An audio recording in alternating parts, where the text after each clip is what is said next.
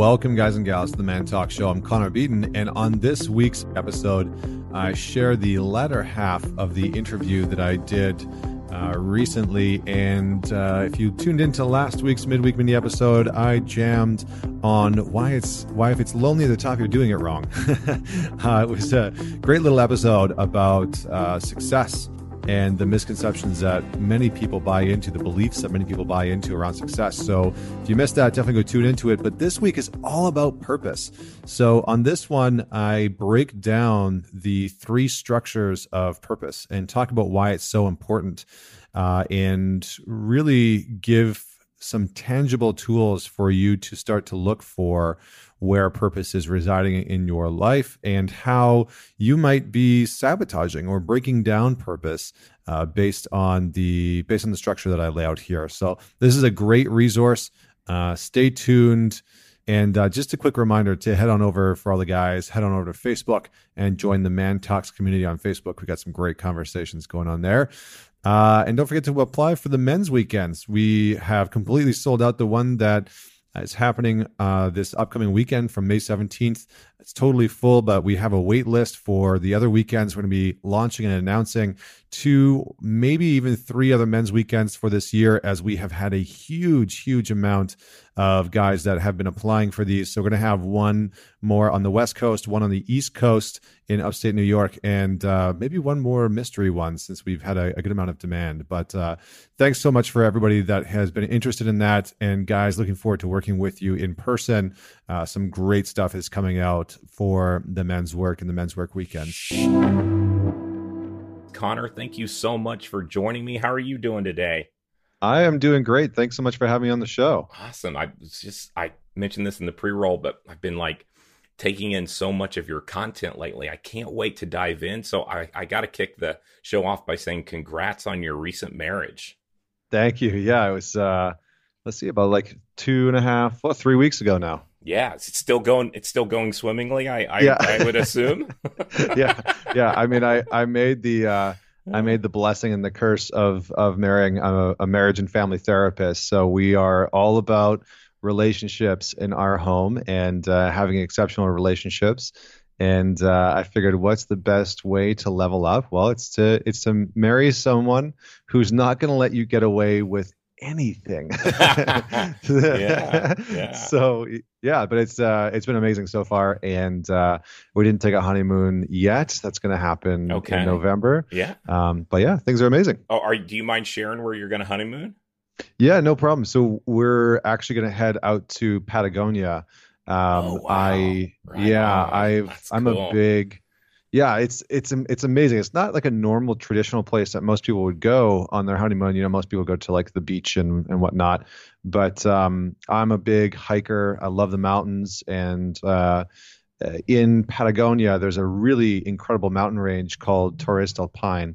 And it's one of the best places to go hiking. And there's some really cool locations around there to stay, and we happened to find one that we both absolutely loved, and so we're going to go there for 7 days, and then the second part of the trip will probably be heading off to one of the islands on South America, or go over to Chile. We're undecided on the second part of the honeymoon. That's awesome, man. That is so cool. Yeah, that's amazing. Very cool. And like I said, congrats. So Rachel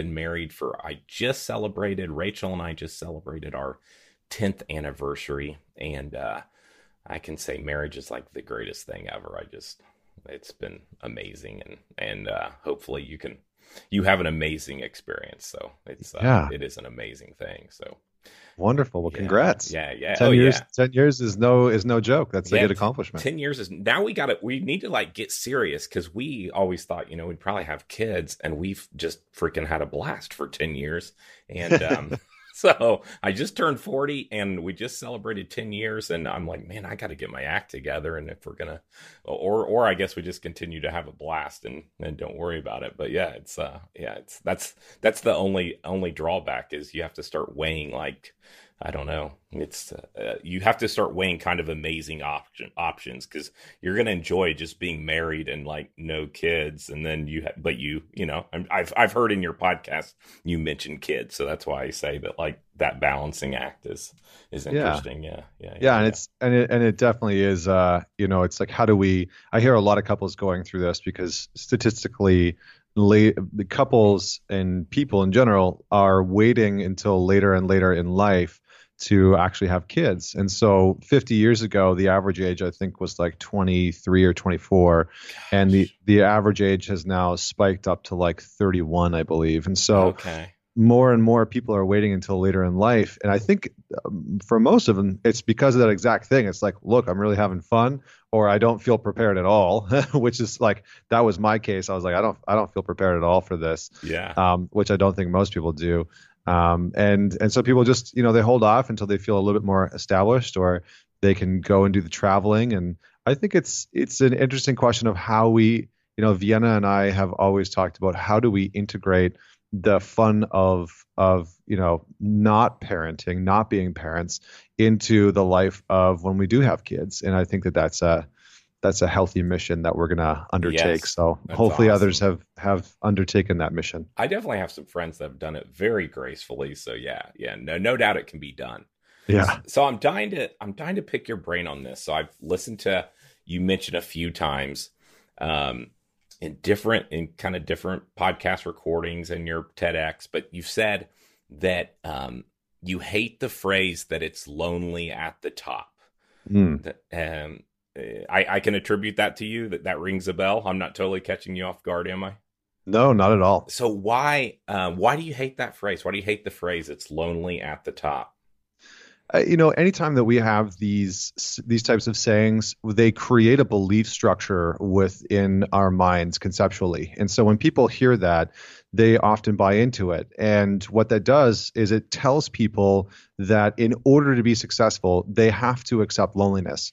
That in order to reach the top of whatever success looks like for them, whether it's financially in their career, in the business that they build, in their, health and fitness, if they want to run marathons and whatnot, what that tells them is that, hey, in order for you to get there, what you have to sacrifice is human connection and love and community. And that when you reach the top, this is the most screwed up part for me. The part of that messaging that's the most harsh is that what it tells people is that when you reach the top, you are inevitably going to be missing something. And that something that you're going to be missing is human connection. And what we know, the science of what creates healthy long-term lives, there's a great study out of Harvard recently that was done over 75 years, and it followed people around. And over the course of those 75 years, what they were trying to find out is what's the most important thing for happy, healthy, long not long relationships, but long life. And the majority of the candidates they followed were actually men. And so what they did was a two-part study. Some of the men were from Harvard, and some of the men were from the surrounding area. And they followed them and their families over the course of 75 years. And this study is still going on, by the way. But after 75 years, what they found was the single greatest predictor of happiness, of long-term life, of a decrease in heart issues, in cancers, in high blood pressures, in depression, in anxiety. The number one predictor of a happy, healthy life was our relationships, was the quality of our relationships.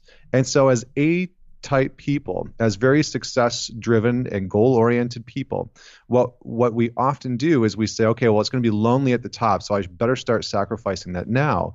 And the challenge is that so many people get stuck in this belief system that doesn't work, and they get to achieving their goals, right? Maybe they set the goal of starting a company that reaches 7 figures, and they start the company, and it takes them 5 years, and they finally reach the 7-figure mark, and they get to what they would consider as the top, and they get there and they're like, wow, it really is lonely at the top, because they bought into that before they even started the journey. And then what do? Well, they perpetuate that same notion. And we know that this is unhealthy. We know that this notion, that this belief, that this sort of phrase is unhealthy. And I have been a huge advocate. I don't even know if that's the right word, but I really have spoken out against it because I think it's bullshit. And I think that we can change that and say, who do I want to bring with me to the top? When I am standing on my Everest in my life, who do I want to be standing next to me? Because even with that analogy of climbing Everest, you can't do it alone. You legitimately can't. There are people that go with you, even if it's a Sherpa or a guide. There are people that have to rise with you to the top. And so I guess I'm very passionate about that because I have seen far too many people reach the top, have their version of success, reach their sort of Everest, and feel like shit and fall very quickly from the top of their mountain because there's no one there supporting them. So it's lonely at the top's kind of a cliche saying, that's been around forever. Did you just think of that saying one day and you're just like, that's bullshit? And you just like, when was this dawning? I mean, it was actually in my previous career. So in my 20s, I actually went and got a degree in music and in opera performance, and I was an opera singer for a few years. And I remember we had one of the like the most famous American classical singers come in and lead a workshop. And they said this. They said it's lonely at the top. And at the time, I bought into it. And I started to go through my career and travel around the world, and that thought had always stuck with me. And when I left that career and spent 2.5 years doing self-development and studying psychology and studying Jungian psychology and positive psychology and cognitive behavioral therapy, I started to see that narrative, that story that we tell ourselves is so detrimental to people's well-being in the long term. And so later on in life, when I started leading workshops and coaching people, I heard this saying again of it's lonely at the top. And I remember I was at a conference probably about 3 or 4 years back, and somebody said that. And in the VIP dinner, I was sitting there, and I couldn't listen to it. And I actually spoke out against the other person. I was like, no, that's such garbage. Like, that's a belief that you bought into, and it's bullshit.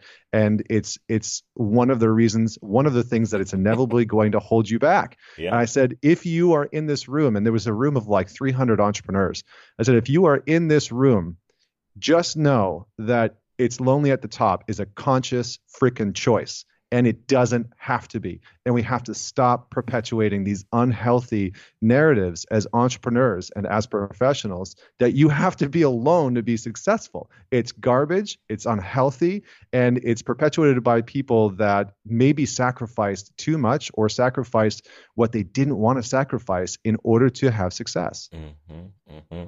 How do you think just spitballing here. So how do you think like high performers can ensure that, it's not lonely at the top once they get there?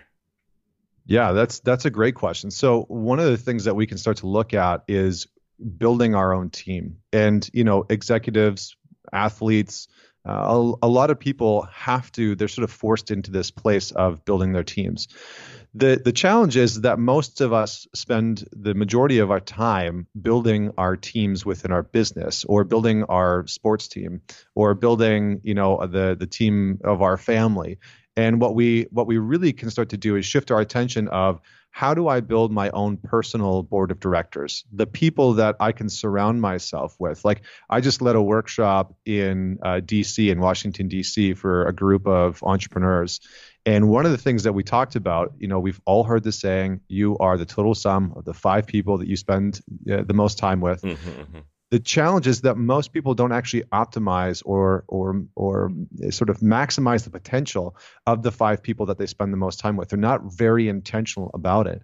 And so what we can start to do is say, okay, how do I build my board of directors? How do I build my own personal team? The people, the 3 to 5 people that I am going to let give me relentless feedback. I'm going to let them support me. I'm going to let them love me. I'm going to let them be the cheerleaders in my corner. And I'm going to commit wholeheartedly to doing the exact same thing for them.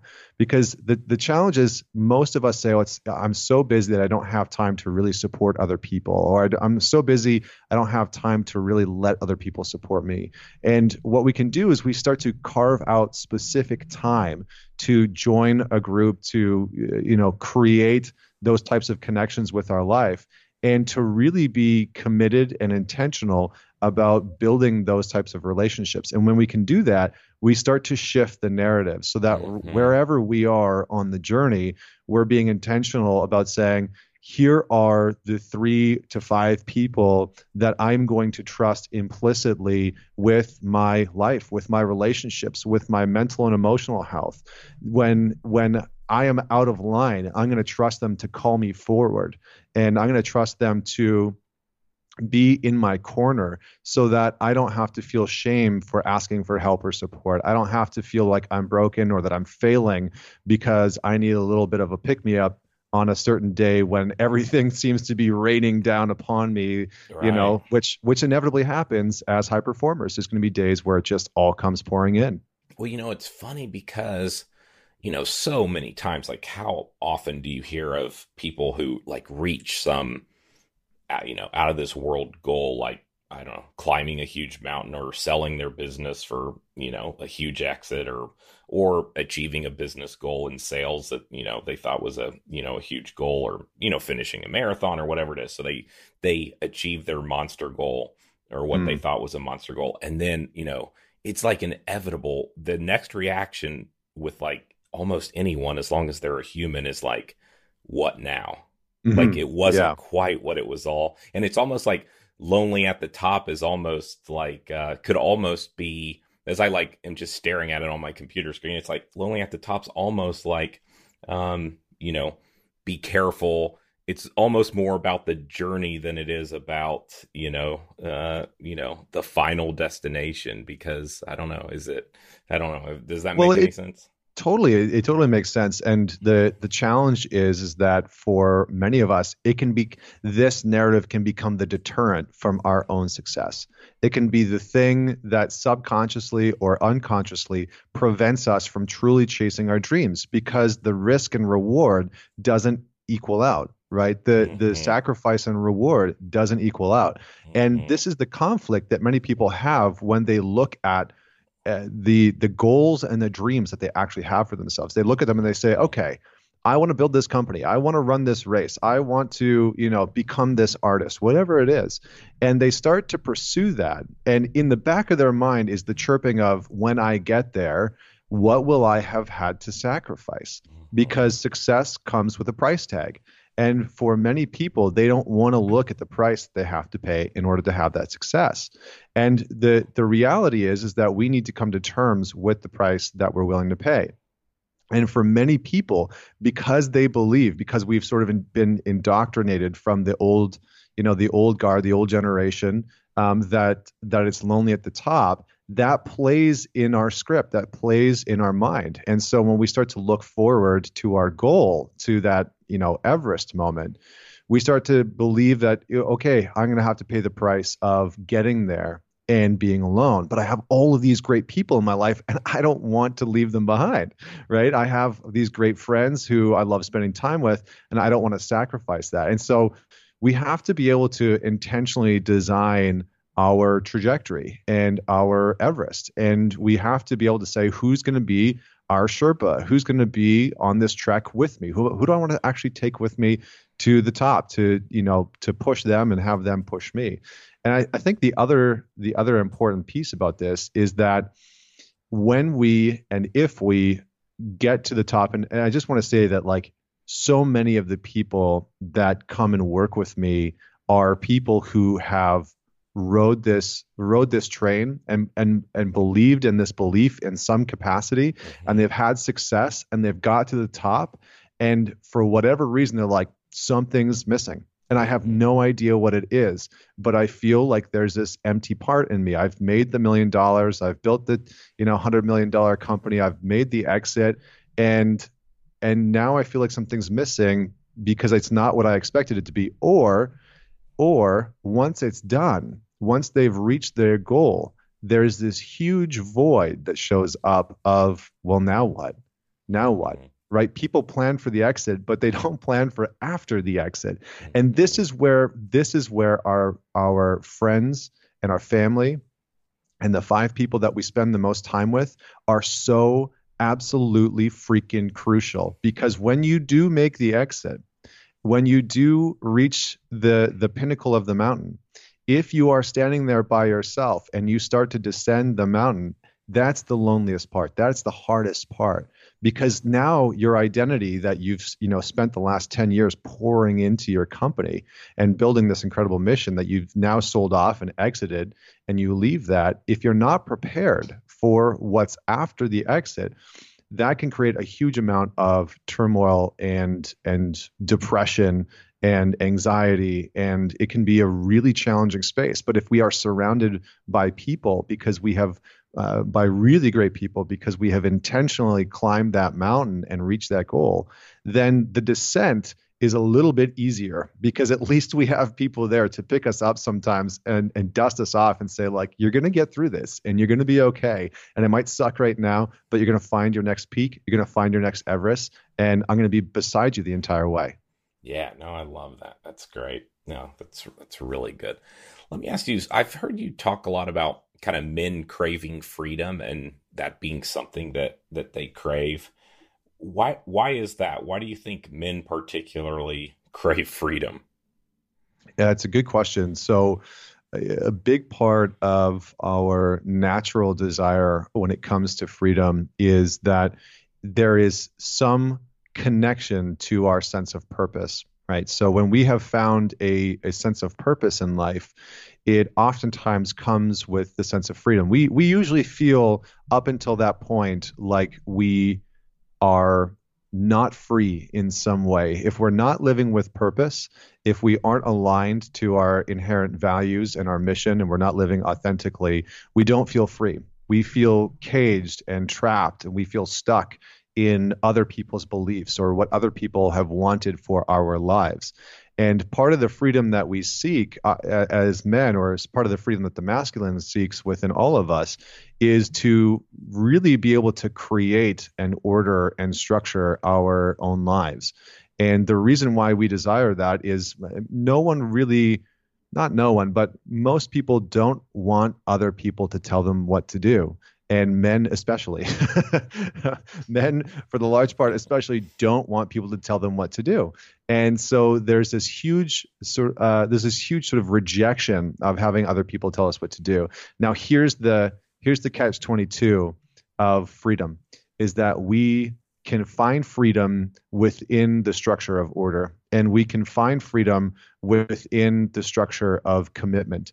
And so oftentimes when a man is seeking freedom, and he has bought the one-way ticket to Thailand and he's just traveling the world aimlessly, and he's got this, what externally would look like absolute freedom, right? No responsibility whatsoever, Hmm. no plans, no direction, nothing holding him down. That's usually where he feels almost the most lost, because for many of us, we have to go on this journey to find freedom within order, within structure, within creativity. And so we crave that freedom naturally, because it's a sign for us as men specifically that we have started to take our own destiny in some way, shape, or form into our own hands. And it's a signpost that we have said, okay, I'm going to take my life into my own hands. I'm going to stop letting other people tell me exactly what I should be doing, or how I should be doing it, or where I should be living, or how I should be living. And I'm going to start to figure out what it is that I actually want for myself and my life and my relationship. And when we do that, there is a resemblance of freedom. And that's actually what we are craving. Behind the freedom that we are seeking as men is the desire to have our own direction and to not have our lives directed by other people. You think women also crave freedom? Yeah, I think women often crave freedom in a different way, and it's a bit of a generalization, but they definitely do. It just shows up in different ways, and we can see this, largely in how women have been socially cultured and indoctrinated, and the values that we put on men versus women societally, right? So men are largely performance-based objects, and there's a lot of pressure and a lot of emphasis that is put on men to perform, whether that's to perform in the boardroom or in the bedroom, or within what they do as a father or as a husband. But we put a lot of pressure on men, as men especially, to perform. And for women, culture and society has put a lot of pressure on them to conform to being beauty objects. And so there is a lot of conformity within the female world around having to conform to certain beauty norms.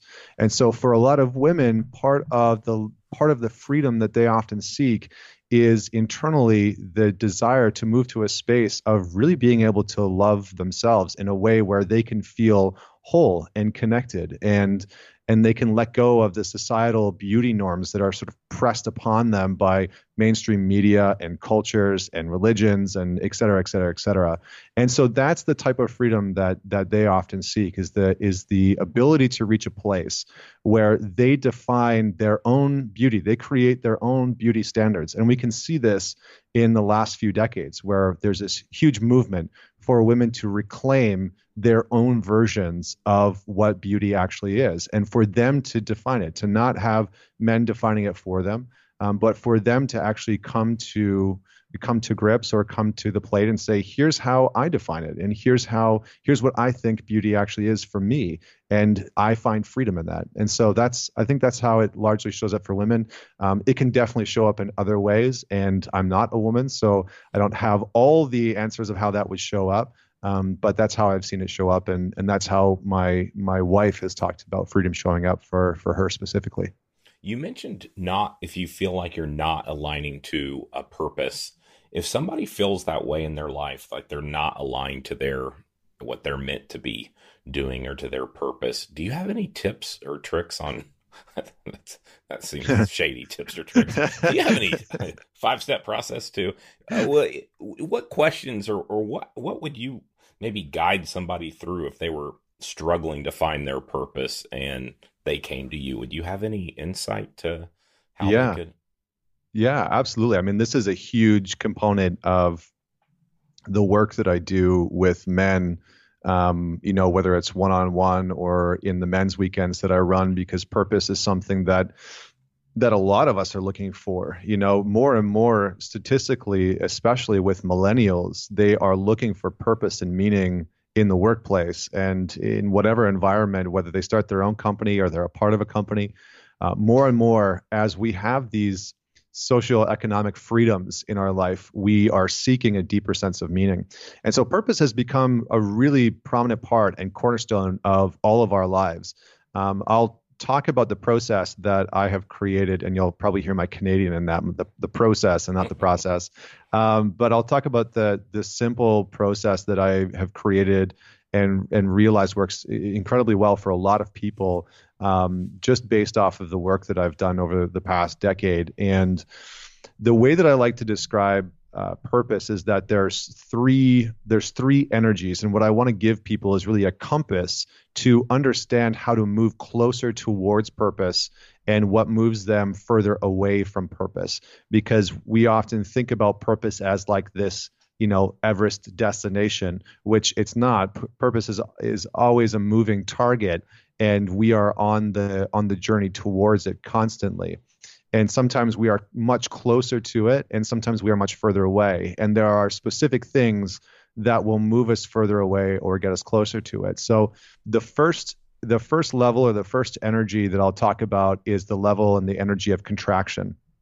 And the energy of contraction is really, you can think about it as the energy of inauthenticities. So when we make decisions and choices that are out of alignment with who we know ourselves to be or who we know we want to become, these choices and decisions will move us further away from our purpose because they create inauthenticities. And inauthenticities, a very simple way to think of them, are just as lies. Inauthenticities are just forms of lies. So when we are being inauthentic in our lives, whether it's in our relationship or in our career or just with ourselves, we are lying in some way because it's untrue. What we're choosing is untrue to our inherent nature or who we actually want to be in the world. And so contraction shows up when we choose something that moves us into that space. So let's just use a career as an example. Let's say that you have always wanted to start your own company, but you are in the space of being a part of a very good company, and you've got what I call the golden handcuffs. You've got a really great, well-paying job for a reputable company with a great name on it, right? You work for somebody like Google or Apple or SpaceX, and you get to, go tell people that you work for those companies, and there's a certain amount of prestige that comes with that. But in your core of who you are, you really want to start your own business. And that's what's true for you. That's what's authentic. And you've worked for this company for however long, 4, 5, 6 years. And you're at this company, you say, you know what, I really want to start my own business. That's what I know is true for me. And that's what I know would move me closer to purpose. But you get an offer from another prestigious company making double what your salary is. And suddenly you're met with this decision of where do I want to go? The person that makes the decision to take the job, when what they know in the core of their being, intuitionally, is to go and start their own company, to use this opportunity to springboard off and start their own business, excuse me, versus the person that decides to take that job. The person that decides to take that job will know that they are being inauthentic to who they believe themselves to be or who they'd like to become. And because of that, it'll cause contraction. And these small decisions and these big decisions that we make that create contraction, we can feel it, and we can feel it in our body. We can hear it in our thoughts. The inner critic will inevitably jump up and be like, look I can't believe you're doing this. Of course you would make this decision. Like, you're not good. I told you you're not good enough to go and start your own company. And the inner critic will immediately pop up and make us feel smaller. It'll embed some shame into our lives, maybe some anger, some resentment towards the other people in our lives that are doing what we actually want to be doing. And that contraction over time will shrink us. And in terms of contraction, that leads us down a very slippery slope where some people find themselves at rock bottom, because the more we lie, the more we contract, the more that we are inauthentic, the further away from ourselves we perceptually get, and the further away from other people that we get. So that's the first energy. The second stage is a little sneakier and a little bit more sleuth. And that second level is the level of stagnation. And the energy of stagnation, oddly enough, is where we are playing mediocre. And for a lot of people, this, especially in North American culture and in some European cultures, this is sort of the playing field that we aim for. We aim for this very comfortable, relaxed life where we don't really feel a lot of pressure.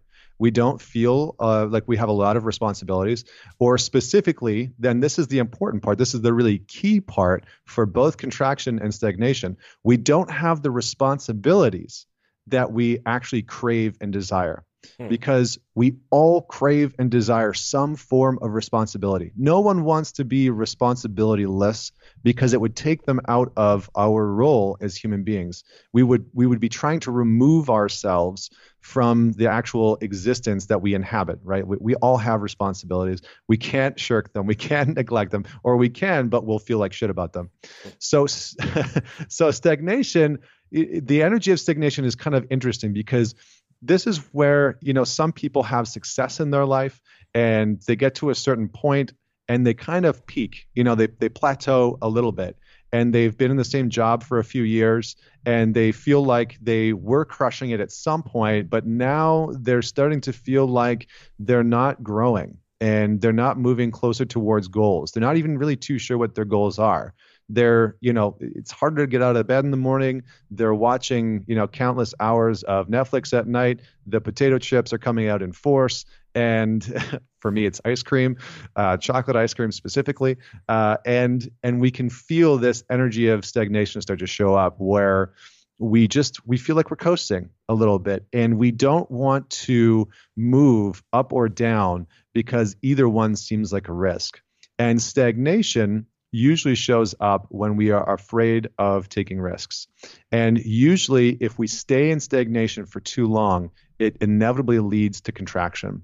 And we know this. We can feel it in our bodies. And again, this is a form of inauthenticity. And we can hear it in our thoughts. If we are in the job that's been kind of plateaued for a while, or we feel like we're not learning or growing in some capacity, then we're going to feel stagnant. Maybe we've been around the same people for too long, et cetera, et cetera. So the key to purpose, how I define purpose, is that I just relabel purpose as one word, which is expansion. And purpose is expansion. When we are in the energy of purpose, anyone that has ever said, I really feel like I'm living my purpose right now, what they will continue or go on to define to you and unpack for you is that they are expanding mentally, emotionally, physically, spiritually, sexually, relationally, communally. They are expanding. And they are expanding in as many ways as humanly possible. They are taking smart risks. They are putting themselves outside of their comfort zone. They are expanding their edge. They are playing a quote unquote bigger game. They are allowing themselves to move towards using the gifts that they have in their life that they love to use. They are moving towards producing results in their lives that actually matter. And that is a really important part of expansion, because so many of us produce really good results that we don't give a shit about. We produce products that we don't care about. We offer services that we don't give a crap about. And then we wonder at the end of the day, when we've made the $100,000 or the $500,000 and our business is doing well, why we feel stagnant or contracting when we tell people how well things are going. And those are some of the really important parts about purpose, is that it will expand you. Not it should, it will expand you. And the last piece that I'll say about expansion is that it's uncomfortable, and it should be a little uncomfortable. And it's uncomfortable because you are doing one thing that I think is so important. Let's say two things, but the one thing is that you are allowing change to change you. And I hear this big thing in the personal development space where we are trying to cause change to happen in our lives, and it infuriates people because they can't seem to figure it out, right? We're like, I need to figure out how to change. And what we do is we start to surrender to change. We say, okay, I'm going to allow change to mold me a little bit. I'm going to allow change to shape me. I'm going to allow change to change my life. And we just start to observe how change is showing up. And that becomes the inevitable expansion that we then feel. And the second thing that we do is that we not only surrender to change, but we turn towards the unknown. The reason why purpose feels so good and feels so expansive is because we turn towards the unknown. We allow ourselves to say, you know what? I want to start this business, and I know in every cell in my body that this is the right thing to do, and I have no idea how it's going to pan out. None whatsoever. I don't know what it's going to like in 10 years or 5 years. I just don't know. And we move towards the unknown, and we turn to it, and we look it straight in the face, and we say, teach me. Let me have it. Show me what I need to know in order to expand. And then we surrender and we allow that to happen. So those are the three energies of purpose. And thank you so much for letting me just unpack those. So with expansion, the final one, you mentioned a phrase, smart risks. Taking smart risks. Do you have any tips or tricks on how to determine if something's a smart risk versus a detrimental or a dumb risk? Yeah, for sure.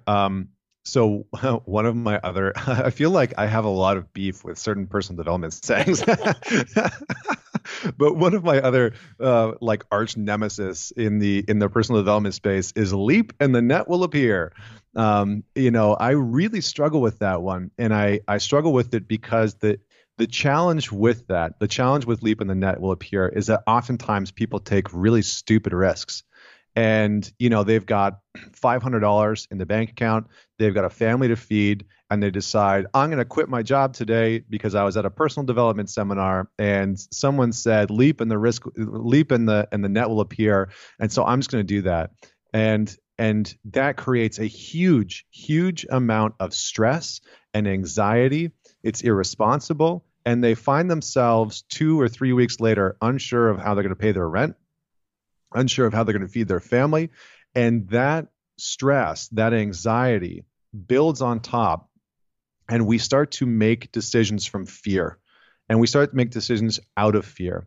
And when we are making decisions from that place, it's very hard for us to make smart, logical, rational decisions, because our central, our sympathetic nervous system that's responsible for fight, flight, or freeze is in overdrive, right? It's constantly going. It's like, how are you going to pay your bills? How are you even going to feed your family? How are you going to do all this? Like, are you sure you made the right decision? And then the doubt creeps in, and the insecurities creep in, and the worries creep in. And so smart risks are about assessing a situation and saying, what is a outside of a, like, just a little beyond realistic risk that I can make right now? What would it look like for me to quit my job? Like, if I set the goal of saying, okay, I want to have $5,000 or $50,000, whatever it is, in my account, so I can feel comfortable quitting my job and starting my company. If you set that goal and you say, okay, that my goal is a smart risk for me would be $10,000, right, in my bank account. Great. You set an expectation for yourself. You set a goal for yourself, a goal line, so that when you reach that point, it's still a risk, right? You are still taking a risk, but it's smart, because what you are doing, smart risks mitigate some fears.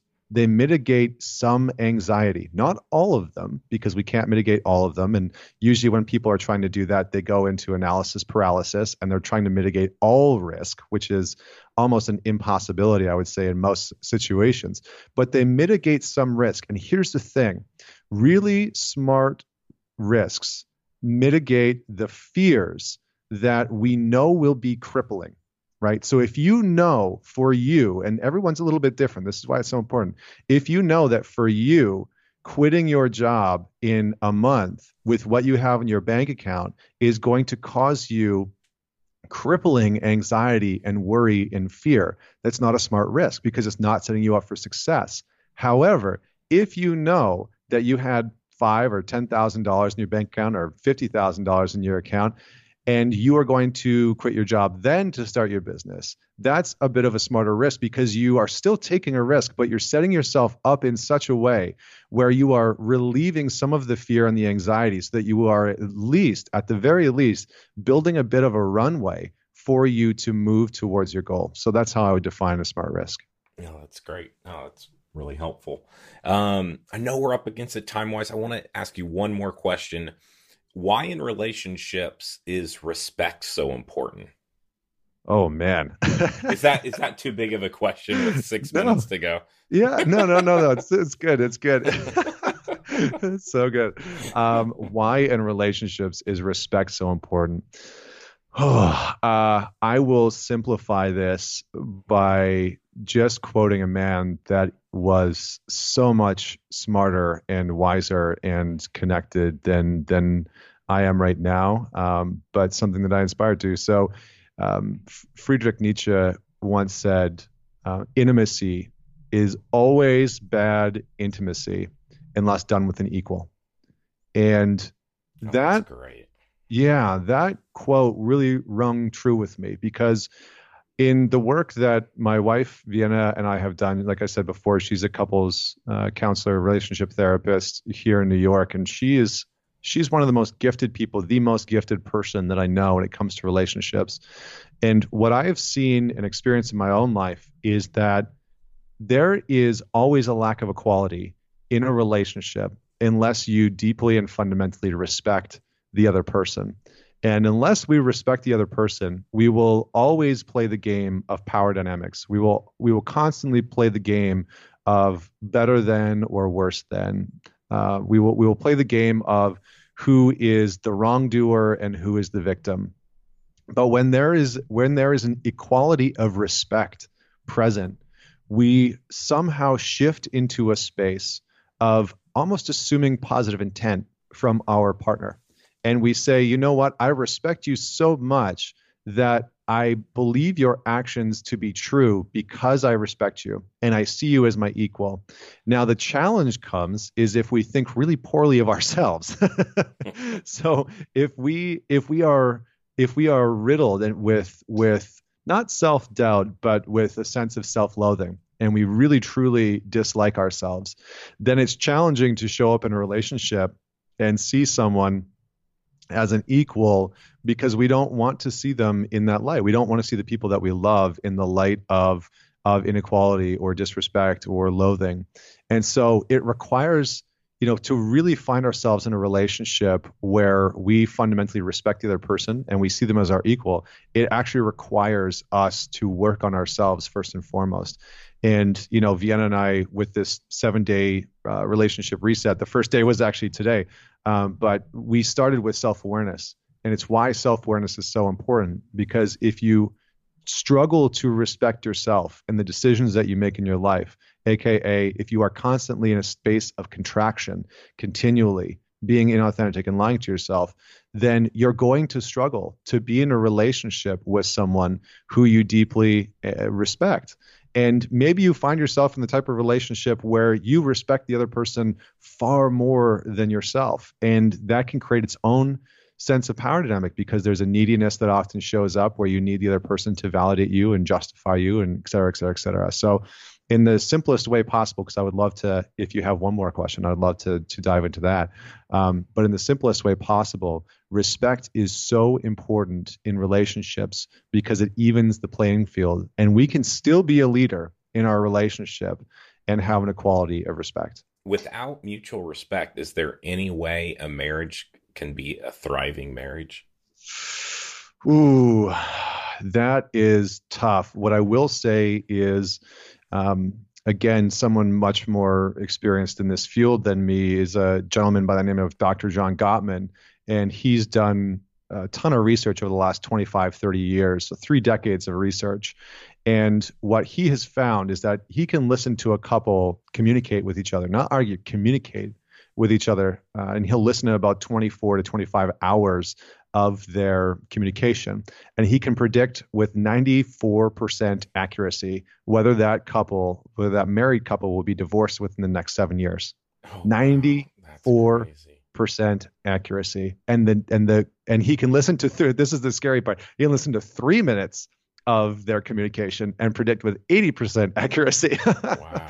That's crazy, isn't it? So yeah, it's nuts. And so what he found was that the number one predictor of healthy long-term relationships is how we express appreciation. And appreciation is so important because when we respect someone, we are more inclined to share appreciation for them. We're more inclined to feel and experience appreciation for them. And we're more likely to make sure that they know that they are appreciated when that respect is present. Wow, that's good to end on right there. That's amazing. Yeah, I love that. So, man, thank you so much for joining, Connor. I had an absolute blast. All right, team. Thank you so much for tuning into that interview that I did. And I hope you got some value out of that, as it was jam-packed with the framework for purpose, along with a few other hopefully helpful tidbits. But again, just to go over those things, the 3 main energies are contraction, stagnation, and expansion.